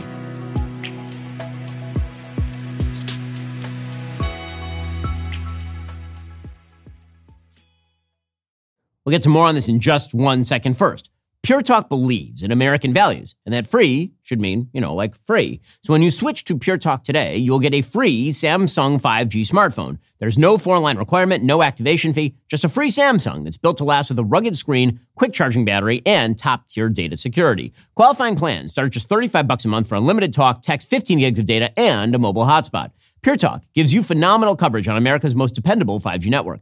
It's the same coverage you know and love, but for half the price of the other guys. The average family saves almost $1,000 a year. So I challenge you to choose a company that actually doesn't hate your guts and shares your values. Let Pure Talk's expert U.S. customer service team help you make the switch today. Go to puretalk.com/Shapiro to claim your eligibility for your free brand new Samsung 5G smartphone and start saving on wireless today. Again, go to puretalk.com/Shapiro to switch to my cell phone company. I've been using them for years. They're fantastic. You'll love them as well. Go to puretalk.com/Shapiro and claim your eligibility on that free brand new Samsung 5G smartphone. Start saving.